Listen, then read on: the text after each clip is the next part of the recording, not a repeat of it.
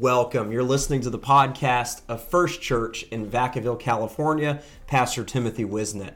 We are so glad and honored that you would join us today, and we pray that this message you're listening to is a blessing to your day. We want to invite you to visit us online at firstchurch.app to get connected with us and learn about our service times. And we hope to see you at a service or a special event sometime soon. Praise God. Mark chapter 5, verse 25, beginning there. And a certain woman which had an issue of blood. Everybody say, an issue of blood. Now look at somebody and say, I've got my own issues. And look at somebody else and say, I know you got issues. Come on. This is a church full of issues, right? Because if you ain't got no issue, you don't need God. So this woman had an issue of blood 12. I don't know what your issue is. Your issue could be your job. Your issue could be who you're married to. Your issue could be who you're not married to. Your issue could be, amen. But I'm going to tell you something. We serve a God who the issues do not intimidate him.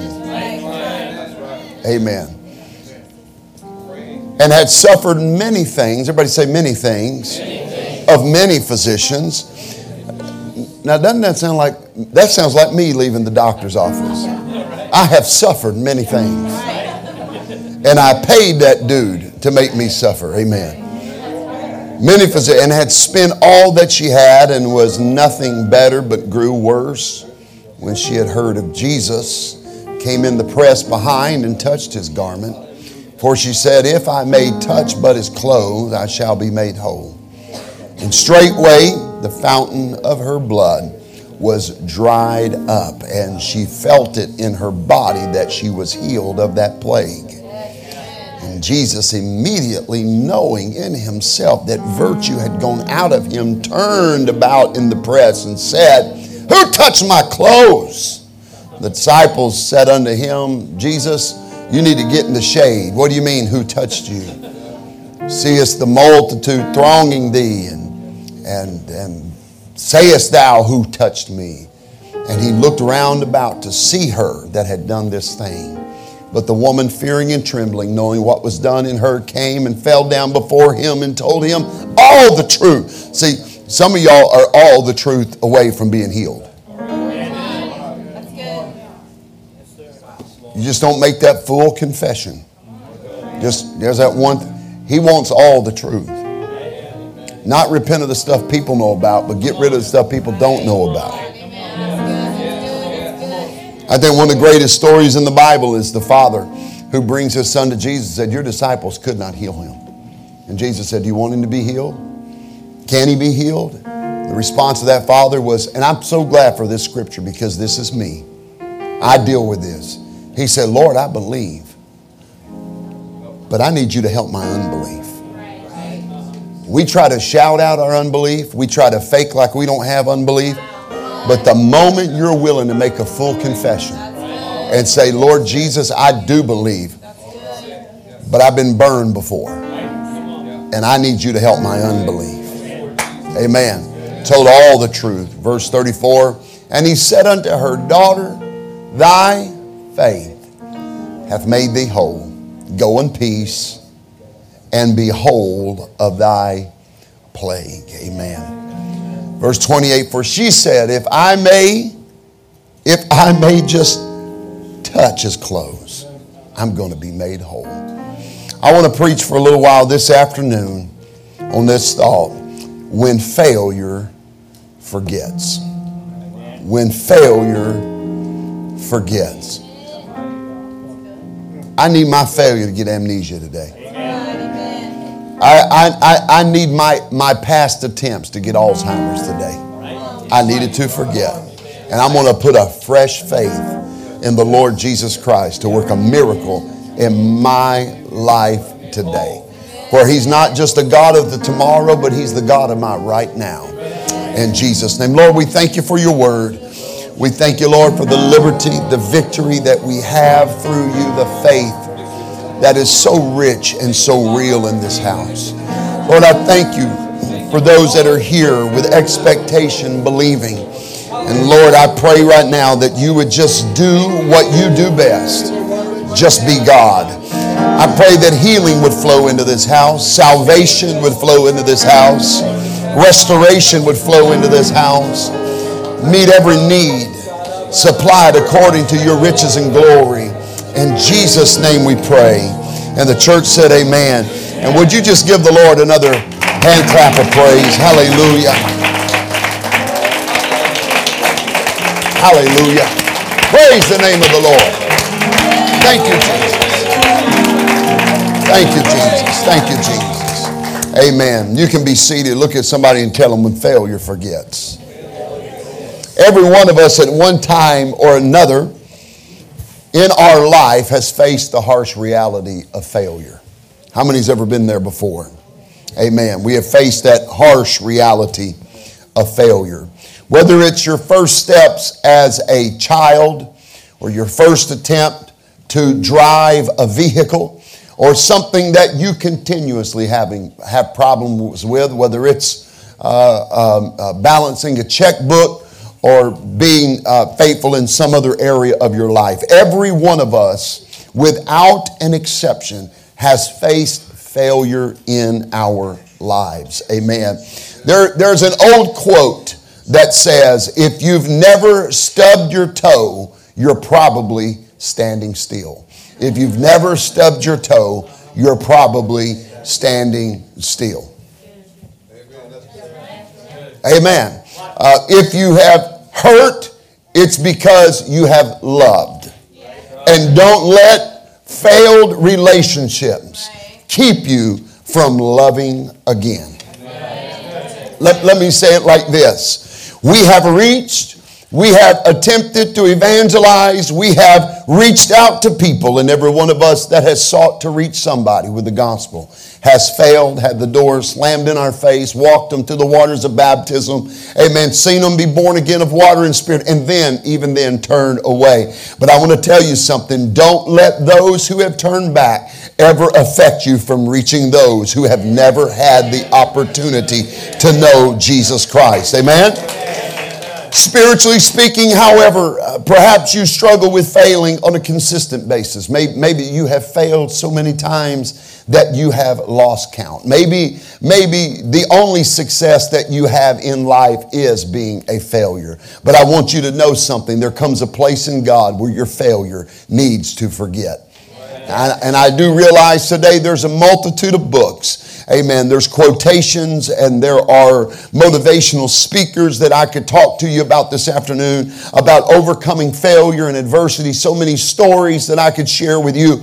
Amen. But today I really wanted to draw from the pages of God's Word a story of what it's like to fail and still see God work in your life. The background of this story is very familiar to most of us. Jesus, amen, was on his way to the house of Jairus, this very wealthy and very pious and religious man who comes and he meets Jesus as he comes into the city, and he tells Jesus that my daughter is at home dying. I need you to get home and to heal my little girl. She's going to die if you don't intervene in this situation.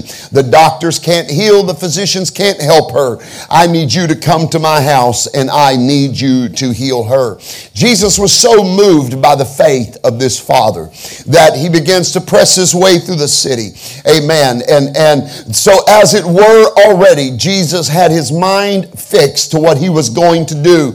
If you would, the odds were already stacked against this woman. Amen. Because she was not the attention that Jesus was going to give her. He was trying to get to this place and she was nowhere on his radar. Jesus had a mission. He was on his way, amen, to take care of a little girl. He was not on his way to heal this woman. He was on his way to pray for the daughter of Jairus. Amen. But sometimes it's necessary for us to get the attention of Jesus when it seems like he's busy with somebody else. Amen. You can't let somebody else getting a blessing or a miracle stop you from trying to get your blessing or your miracle because you think God is already tied up. Amen. We used to sing the song, especially on Sunday nights when we wanted to shout, and it said, Jesus on the main line, tell him what you want. And then we would sing, his line ain't never busy. Call him up and tell him what you want. You'll never get disconnect. Just call him up, and Jesus pays his phone bill. It's never going to be out of order. It's never going to be out of service. That you're not going to get voicemail. You're not going to get call forwarding. You're not going to get the Jesus is always available. Amen. And so now we understand that Jesus is on his way to the house of Jairus. And when it had been noised abroad that Jesus was in the city, people began to turn out, not by dozens or even by hundreds, but by the thousands they began to turn out, because they wanted to see this miracle man of Galilee. They wanted to see this man who can open blinded eyes, who could walk on water, who could cleanse lepers. They wanted to see him. They wanted to get close to him. They wanted him to heal their sickness. They wanted him to intervene in their life. One passage of scripture says that when Jesus saw the multitudes, he was moved with compassion and he healed all of their sick. In this situation, he was simply walking through the city. The urgency dictated that he could not move slow. He needed to move quickly, because this man's little girl lay dying at home. She was just about 12 years of age. And so he is making his way there, but as it happens with traffic jams and congestion, it's beginning to slow him. The Bible said many people followed Jesus and thronged him. The word throng, it means to cover. Almost the connotation of someone putting a blanket over someone, almost suffering. They thronged him. It wasn't like there was no 6 feet, give me my space. They were all up on Jesus. They didn't care. They didn't care about politics. They didn't care about social norms. Amen. They didn't care about tact and class, and they didn't care about decorum. They didn't care about what was acceptable and what was pleasant and polite. Amen. All they knew is, I've got a need, and there's a man I've heard can meet the need. Let me tell you what this world doesn't need. This world doesn't need more religion. This world don't need more religion. This world don't need any more self-help gurus wearing a cross around their neck. Let me tell you what this world needs. This world needs a demonstration of the power of Jesus Christ in the earth. Don't tell me about a God that can deliver. Show me that God can deliver. Don't just tell me about a God that can heal. Show me a God who has healed, because that's what people want and that's what people need. I'm so glad that in this house this afternoon there are people that have been set free from addiction and the bondage of sin. There are people in this room this afternoon that have been raised up by the miracle healing power of Jesus Christ. It didn't come through meditation. It didn't come through mental assent, but it came through the power of Jesus Christ. And I'm here to tell you today, you can be healed of whatever your sickness is. You can be set free from whatever the chains of addiction are. Amen. Amen. Look at somebody and tell them, he was just talking about me. Amen. Amen. Tell somebody, I would say, look at me. And now if they're not looking at you, poke them, say, look at me. Now I want you to stick your hand out. Say, you see my hand? Just reach out and touch that hand. Just reach out. You know what you just did? You have seen and touched a miracle.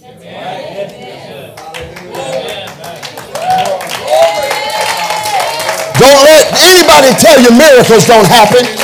You just touched a miracle. You just seen a miracle. And I hope I don't smell funky, because you smelling the miracle right now.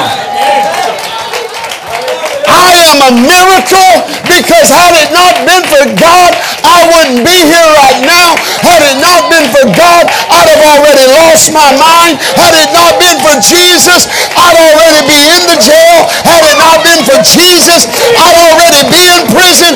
I am a miracle.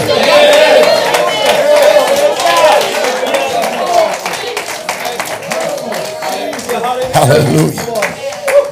I don't think I think sometimes we just gloss over that. We don't really take time to internalize that statement that I am a miracle.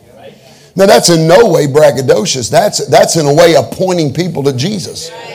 I am that miracle. You don't believe in miracles? I am a miracle. I are one. People begin to throng. They begin to press. And I'm going to tell you something right now. You invite people to church, you're probably going to get turned down. You invite somebody to experience Jesus, you're going to catch their ear. You invite somebody to a God, an experience with a God that can set them free. They've already tried Nicorette. They've already tried the patch. They're chewing the gum like it's going. They look like an old heifer chewing the cud in the field. They're just chewing it all, and it ain't helping them a little bit at all. What they need is to come in contact with the power of a God who can set them free. They've already tried AA. They've already tried NA. They've done the programs. They've been to the dry out clinics, and nothing has helped them. But when you invite them to come in contact with a God who can set them free. Word spread, and people were thronging him. They were all over the place. This woman, she faced the battle of fighting a crowd who the crowd undoubtedly knew who this woman was. It was they knew her situation. They at least knew that she had issues in her life. She faced the battle of facing these people that knew her. One of the most difficult battles you're going to face in your life is to face down those people who you have failed in front of. One of the most difficult battles you're going to fight is learning how to face people that you have failed in front of. Amen. Amen. And it doesn't make you a hypocrite for trying to do better.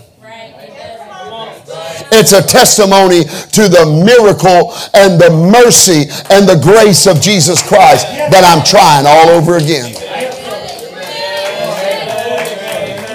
Because I'm telling you today, my God is not the God of a second chance. He's not the God of the third chance. He's the God of the 10,000 chance.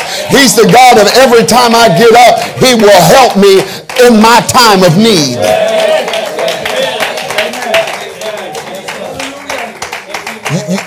You've got to learn to serve God in the face of those you failed in front of. It may not silence their cynicism, but it ought to be a testimony to God's power to recover you.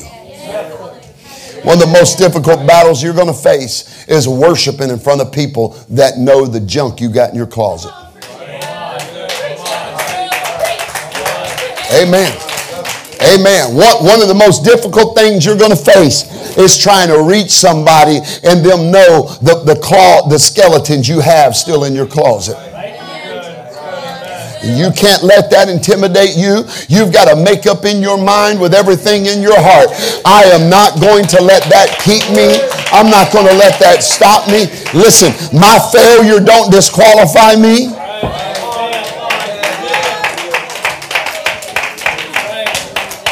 Amen. Let me say it like this, and I've said it before, and for those that have heard it before, just be twice blessed. The Bible says it is appointed unto man once to die. What comes after that? Is the judgment. Unappointed unto man once to die. After that's the judgment. Let me repeat it again. Appointed unto man once to die. Let me say it again. Appointed unto man once to die. After that, the judgment. What are you trying to say, Pastor? What I'm saying is this. If you're alive, He ain't judged you. Let me put it another way. If your failure wasn't fatal, then your failure wasn't final. If it didn't kill you, then there's hope for you. If you're still alive, that means God still believes in you. If your failure ain't fatal, then your failure ain't final. You might ought to just get up again and let God show you His mercy.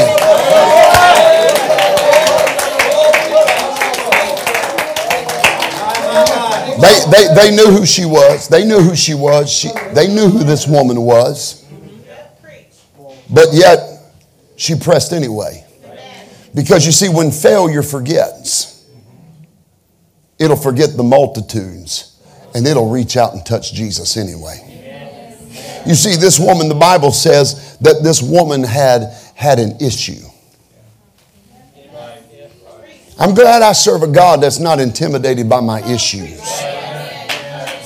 This seems to be one of the catchphrases of our world today, and I'm totally okay with it because all of us has an issue or another. And if you don't have an issue right now, God bless your pea-picking heart, you're going to have one in the future.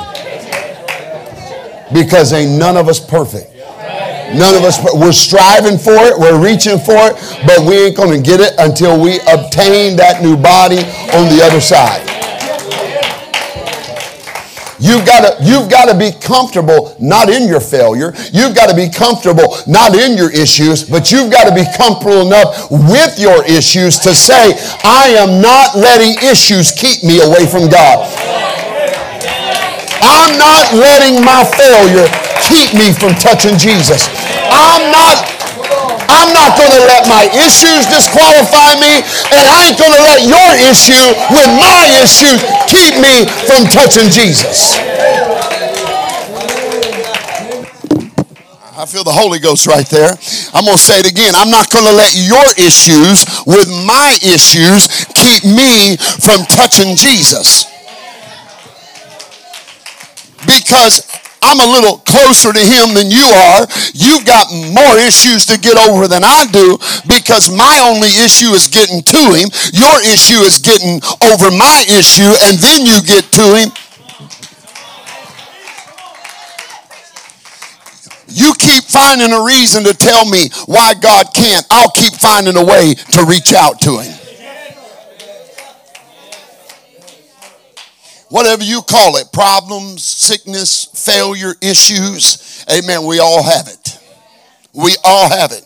Problems are still problems, and failure is still failure. According to the law of God, she was unclean.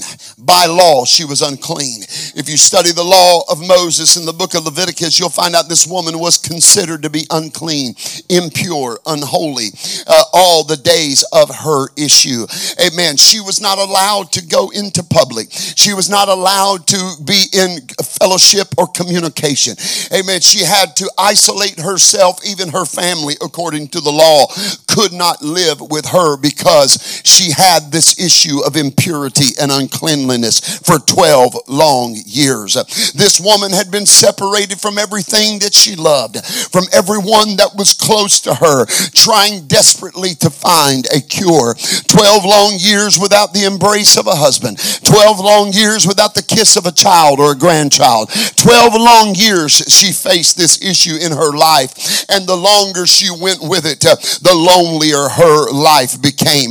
She was unable to come in contact with people that she knew and she loved, for anything that she touched, anything she sat upon or laid upon became polluted because of her issue of blood. If she sat on something, it had to be thrown away or it had to be burned because the law declared that she was unclean. Let me tell you something. Sin by its very nature does us the same way spiritually. It leaves us unclean, impure, unholy, and unable to be cleansed by anything that we come in contact with. We've tried everything to cure the sin. We've tried social reform and it didn't work. We've tried justice reform, it don't work. We've tried education and it didn't work. The only thing that's going to fix this world is the gospel of Jesus Christ and the blood of Jesus. You can't make somebody love somebody. You can't make somebody embrace somebody. Amen. For what the law could not do, for in it was weak, Jesus Christ came along and he taught us a more perfect law. Our sin alienated us from those around us. It alienated us from the very presence of the most holy God because of our uncleanliness, because of the impurity and the unholiness of our sin. We were cut off from God.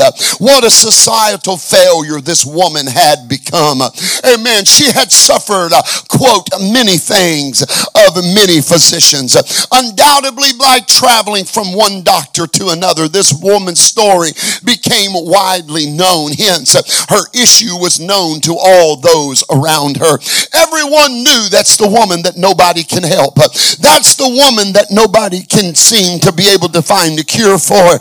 I remember that woman lived in a nice mansion in the gated community over on the nicer part of town. I notice now her family doesn't live with her anymore. She lives on Vagabond Row and Popper Street. She doesn't have anything anymore. She doesn't have the luxuries that she had just 12 years ago. Here she is. She has spent everything she has to simply accept the fact that she was doomed and that she would die in a state of uncleanliness. What a physical failure that this woman was. She had failed in the eyes of society. She had failed in the sight of religion. She had failed in the sight of science. And the Bible said she had spent all that she had. Not only is she not getting any better, but now she is running out of options. No doctor is going to see her anymore because she has no money and her reputation is widespread. She was incurable and now she's broke and she's become a financial failure. She has become a failure in every aspect of her life. But listen to me, brothers and sisters, when failure forgets all of these things, everything begins to change. When failure forgets, it begins to change everything. Because when you don't let your failure dictate your future and you let your faith determine what God can do. Oh, I feel the Holy Ghost this afternoon. Someone once said that failure is an invitation, amen, to have recourse to God. You see, something starts to happen when failure forgets. Something starts to happen when your failure forgets. When failure forgets, you start trying again. When failure forgets, you look in a new direction for the solution to your problem. When failure forgets, you start trying Jesus. When failure forgets, you don't listen to the opinion of friends and social media anymore. When failure forgets, you can give a flying rip what anybody else thinks. When failure forgets, you depend on Jesus. When failure forgets, you trust in God. When failure forgets, you're no longer intimidated. When failure forgets, your bank account doesn't determine where you are in life. When failure forgets, people that have walked out on you doesn't determine who you're going to love going forward. When failure forgets, you begin to trust in God. What happened in this life? What happened in the life of this woman when failure forgot? I'll tell you what happened. When failure forgot that she was unclean, she broke tradition. And she pushed through the crowd. And she pushed through not just any crowd, but the crowd that knew her past. You see, when failure forgot that she was an outcast to society, she pushed through the crowd that would have intimidated her otherwise. When failure forgot that she had tried everything, yet nothing at work, she reached out one more time and she found the answer. When failure forgot that she was in financial ruin, that she had nothing with which to buy her healing, she found her healing in the hem of his garment. Because when failure forgets, when failure forgets how many times you've tried and it didn't work. I don't need it to work every time. I just need it to work one time. I said, I don't need it to work every time. I just need it to work one time. And when failure forgets that you've prayed that prayer for 12 years, but you're going to pray it one more time. When failure forgets that you shouted and didn't see it, you'll shout one more time. When failure forgets that you believed and didn't see it come to pass, you're going to believe one more time. When failure forgets that you prophesied and testified of the miracle and didn't see it come to pass, when failure forgets all of those. Oh, I feel the Holy Ghost here right now. I feel like shouting here right now. I'll tell you what I feel happening in this place.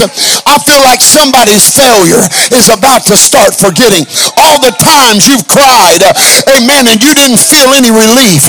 All the times you've reached out and you didn't feel like anything was reaching back. I want you to know, I know it may sound a little too good to be true, but could it be you're one more push from a breakthrough? You're one more shout from a miracle. You're one more prayer from deliverance. Could it be that if you just let your failure forget for a little bit, if you would just tell your failure to sit down and shut up, if you would tell your failure, I'm not listening to it anymore. I know I believe God in it, but I'm going to believe him again.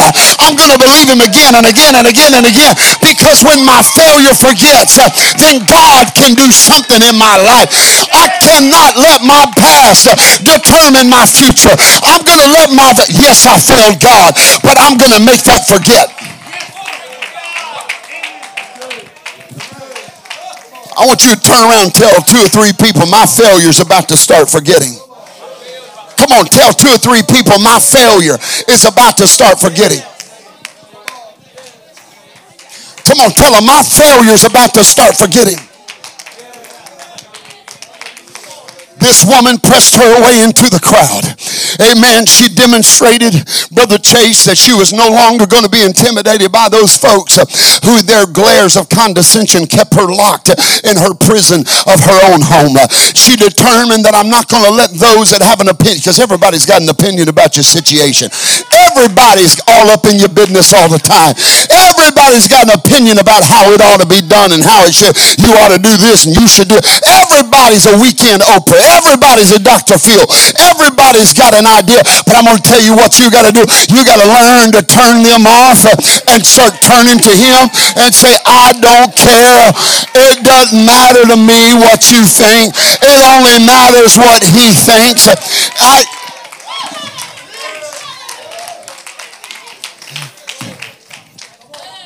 You see, when failure forgets, amen, you don't put value and stock into people's opinion anymore.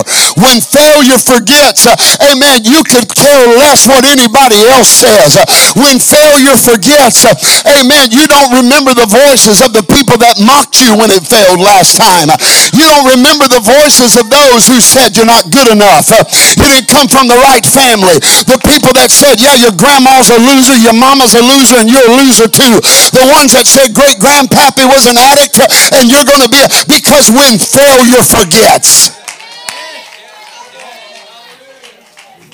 Oh, I feel the Holy Ghost right now. I said, I feel the Holy Ghost right now. And I'm going to tell you something. There's only one thing more powerful than failure forgetting, and that's when God forgets.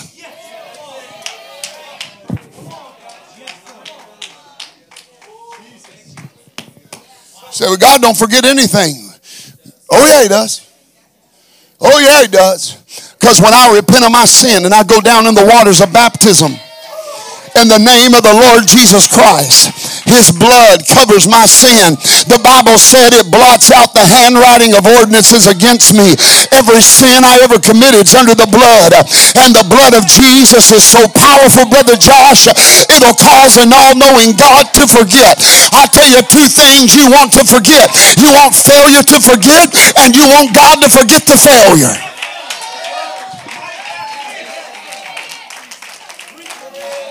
Now I'm going to tell you, I preached it a little bit this morning, and I'm going to jump all up on my Holy Ghost horse. I'm going to dig my spurs in its flank, and I'm going to ride it till it falls.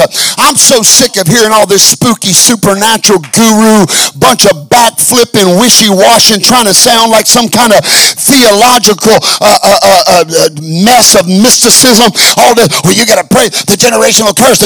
You don't even know your Bible if you believe in that mess. Because once I was buried in the name of Jesus, it doesn't matter what my family did. You must not believe in the power of the cross if you believe a generational curse. No, there ain't no generational curse on me. I've been washed in the blood. I took on a new DNA. I took on the DNA of Calvary. And I don't need to pray about what my grandfather did. I've been born again. I've got a new father. I've got a new mother. I've got a new name written down in glory.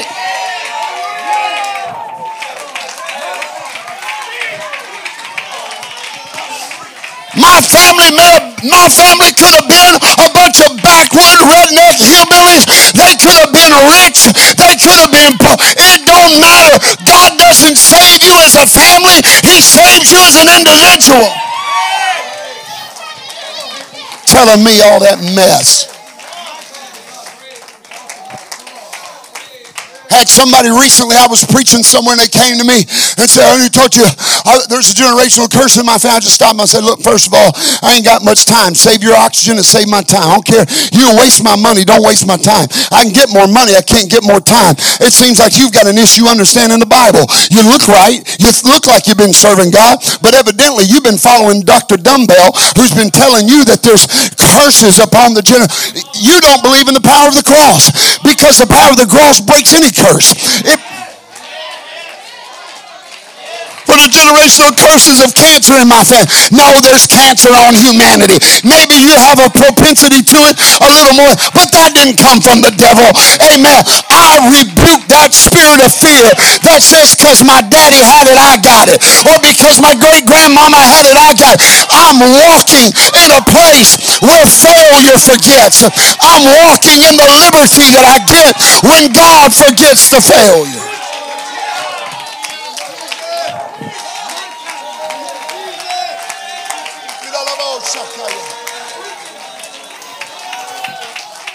Amen. Somebody shout amen. Did I make that clear enough, Brother Chase? Well, the Bible says until the second, that you're talking about the Old Testament. You need to learn to dispensationalize the promise of God. You're talking about things that don't even apply to Gentiles. You're talking about things that don't even apply to the New Testament. You're out there trying to figure out some kind of mysticism or whip people into a frenzy to buy their book, pray with their hanky, and drink their oil. I tell you what I'm going to do. I'm going to go to the foot of the cross, and I'm going to say, yeah, there's some issues up in my family.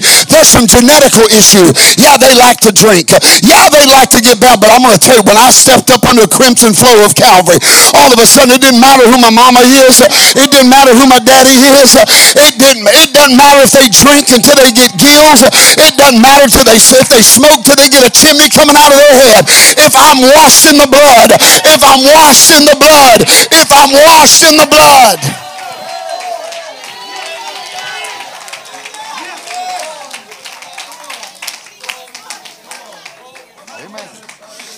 Amen. I've been about had enough of all this stuff moving in Pentecost. About all this mess. That person told me, I was preaching in another state, and they came to me and said, well, I'm talking about this stuff, and their brother so-and-so said, and you know, all the people in my family, you know, they all get divorced. And I said, hold on a second. Maybe because they don't know how to live with people. Maybe it ain't got nothing to be about a generational curse. And it could be that, you know, maybe they couldn't stay faithful to their spouse. Because I'm going to tell you right now, I'm bought with a price. Now my Bible says, come out from among them and be ye separate, saith the Lord, and touch not the unclean thing. And I will receive you unto me, and ye shall be my people, and I shall be your God, and I shall be your father, and ye shall be my sons and daughters. And the last I checked, God ain't ever been cursed.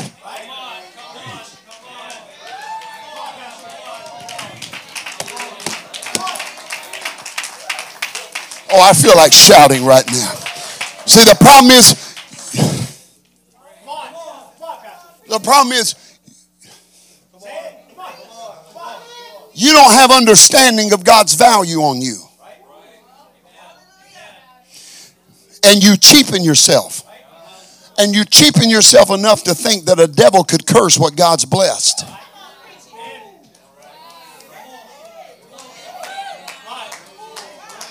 Let me give you a perfect example. Amen. I was in a store a while back. And I walked over there. And they had some beautiful ties. And it's already one of them hoity-toity high-end stores. I knew it was out of my price range when I walked through. I was cutting through to go eat somewhere. It was just a shortcut. And they had these ties over there. I went over there and looked at these ties, and they were gorgeous. So I walked over there, and I looked at them, Brother Mondo, and I said, boy, that's a beautiful tie. And, of course, the salesman comes gliding over there and says, would you want this tie? I said, well, that's a beautiful tie. He proceeds to tell me how it's this extremely rare silk and that they're handmade in Italy. You had me at handmade in Italy. I like Italian ties. I think they're awesome.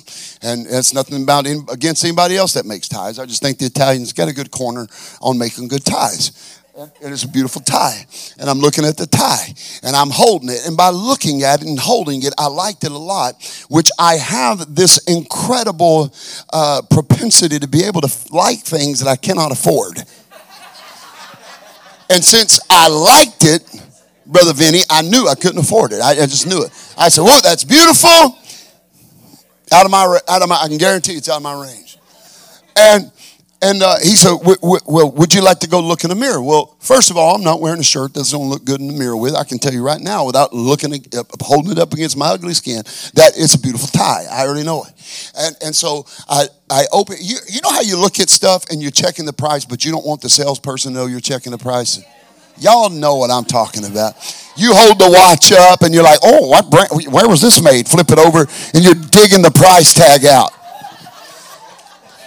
Don't shout me down when I'm preaching the truth. You know what I'm telling. Because Sister Cynthia, we all got enough old pride in us that we can walk in there with holes in our Payless shoes, and we don't want them to think we can't afford a $5,000 watch.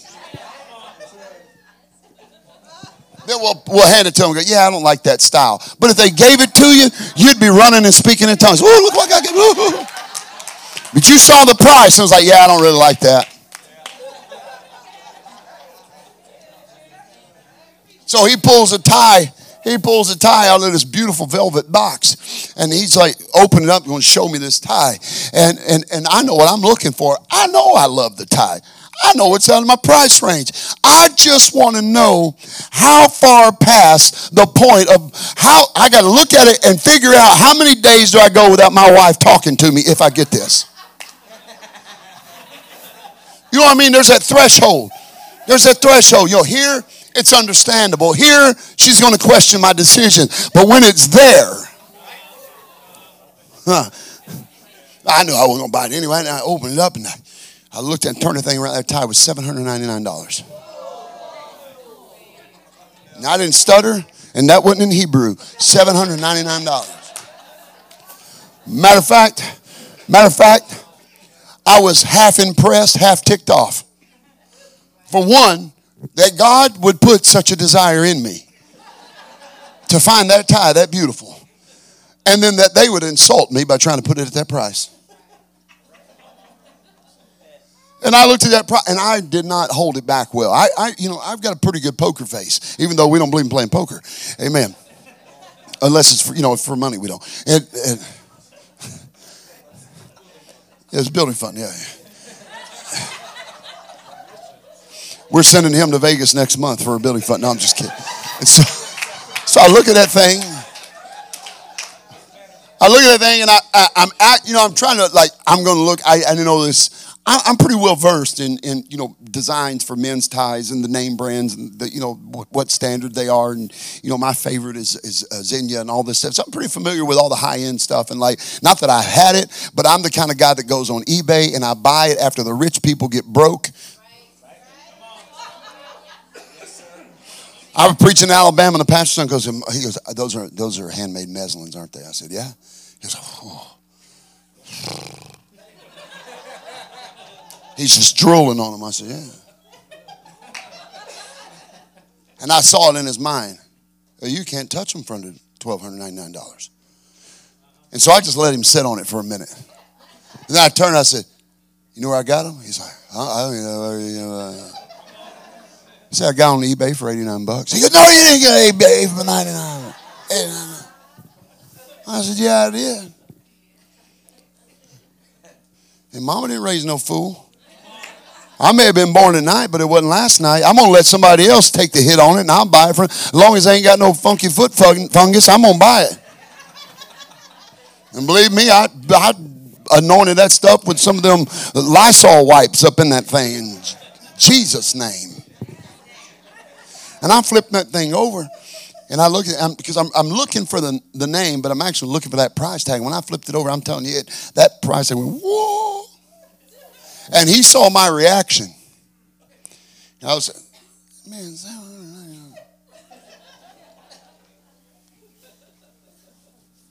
and like when I see something like that, it's like the country comes out in me.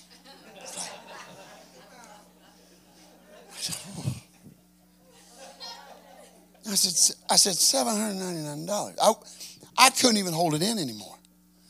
$799 for a tie. And he's, yeah, like he sells 20 a day.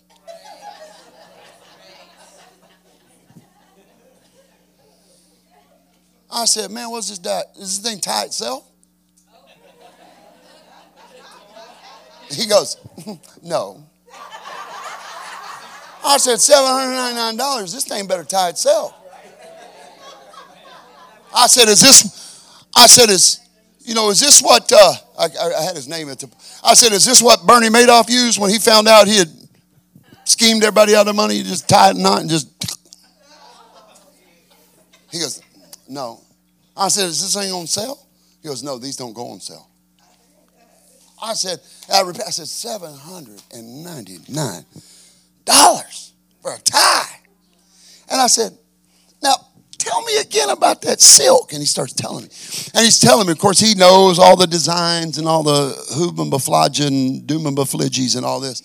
And I said, but who set the price at $799?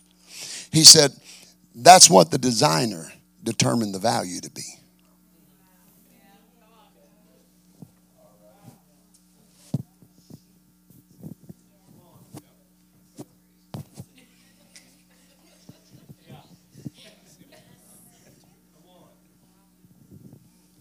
Letting that sink just a minute. That's good. Wow. That's right.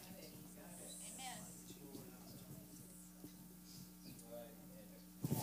You're so frustrated in your life because you're putting yourself on the 50% off sale rack at Ross. Come on. When you don't realize that the designer already determined your value.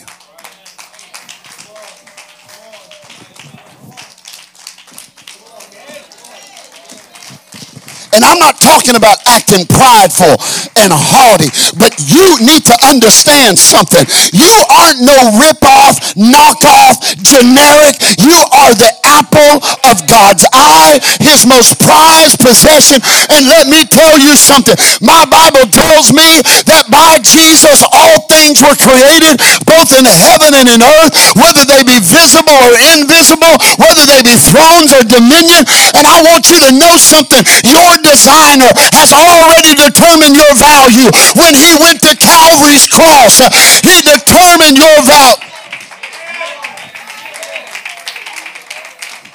You've got to quit looking at your failure as if God has somehow cheapened your worth. You've got to quit looking at your failure as if you're some used goods on a sale rack somewhere. You need to see yourself as a child of the Most High God and realize if I can cause my failure to forget, and if God can forget my failure.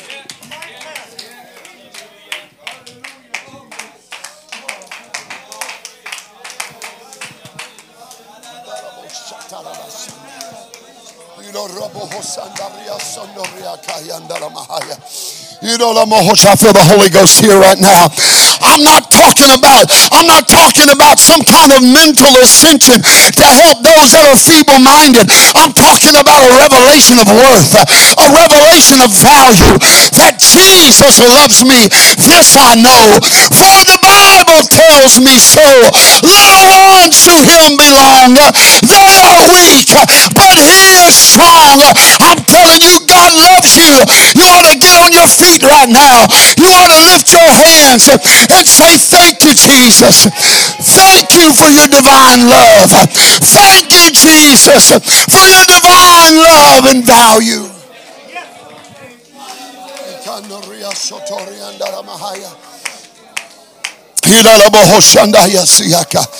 When failure forgets.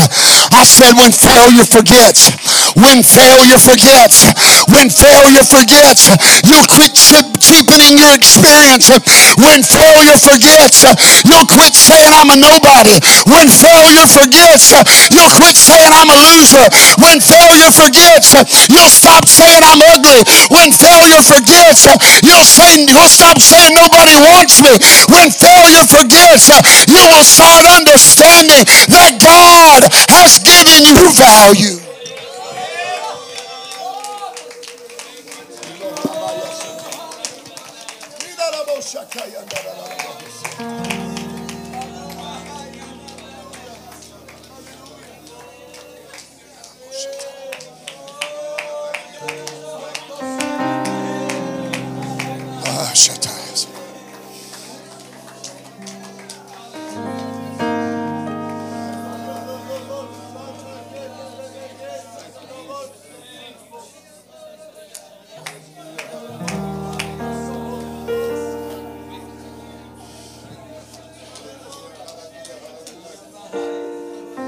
Listen to me. I feel the Holy Ghost doing a deep work right now. When failure forgets.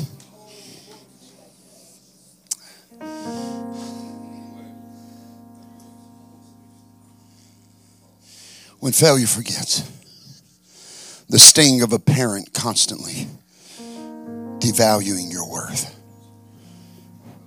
begins to lose its impact. When failure forgets. The harsh words of a previous spouse or relationship begins to lose its impact. When failure forgets. The abandonment of a loved one or a parent begins to lose its sting. Because you realize somebody has value for me. And when failure forgets. You will push your way through a crowd. People who know all your business. People who know all the stuff you've been through, or maybe they don't. But when failure forgets, you go from God can't to God will.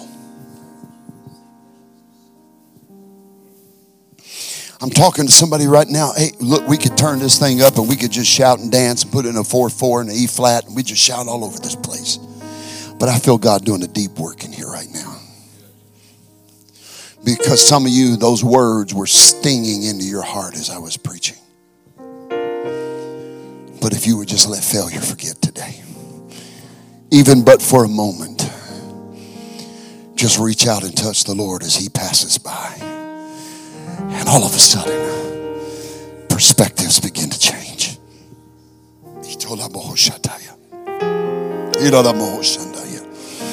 In the name of Jesus. I'm preaching to somebody whose finances are a wreck because you just spend and spend trying to bring value to your life. But nothing, no possessions is going to bring value to your life. Only Jesus can satisfy your soul. Oh, I know you may be filled with the Holy Ghost. You may have been living for God for years. But today, God exposed that wound in your spirit and said, I love you past that. I know you failed. Amen. I know things were your fault and I know the things that weren't your fault. And I'm going to tell you, I love you past your failure. failure. I love you past that. Oh, come on. I feel the Holy Ghost moving right now. Is there somebody that would just close your eyes before? I'm about to open this altar, but is there anybody that just close their eyes for a moment, lift up their hands, and you would just lift up your voice to Jesus right now?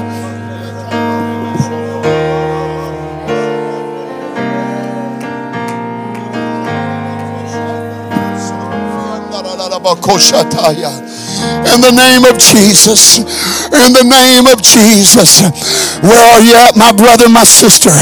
I open these up for somebody like the woman with the issue of blood to say, I'm getting to that altar today. I'm going to make my failure forget. Come on, my failure's going to forget.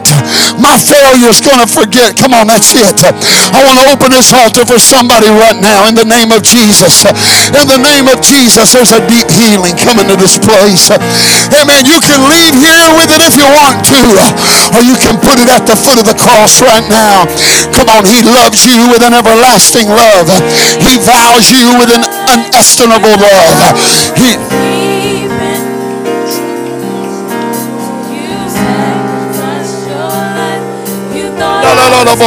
Yes, yes, yes, yes. Come on, reach out to him right now. Let those hot tears run down your face. Release the emotion of 30 years of pain, 50 years of hurt, 15 years of failure. Let it go. Let it go. Let it go and let failure forget. Because Jesus is going to heal you today. There's a breakthrough coming to your spirit today. Up inside, you thought I was to die for, so you sacrificed your life, so I could be free, so I could be whole, so I could tell everyone I know. You thought I was worth saving.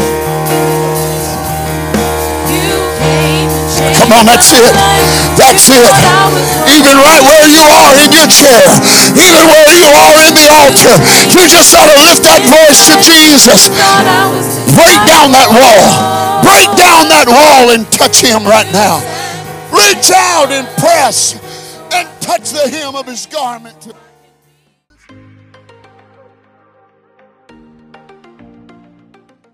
Thanks again for joining us for this podcast. It's such an honor that we could have you, and we pray you were blessed by the word today. We want to stay connected with you, and so give us a follow on our social media pages on Facebook or Instagram. You can find all of those on our website at firstchurch.app. You can also stay connected with us through that website, and you can download it as an app on your phone from there. And so until the next time, we pray you're blessed. Have a great week in Jesus' name.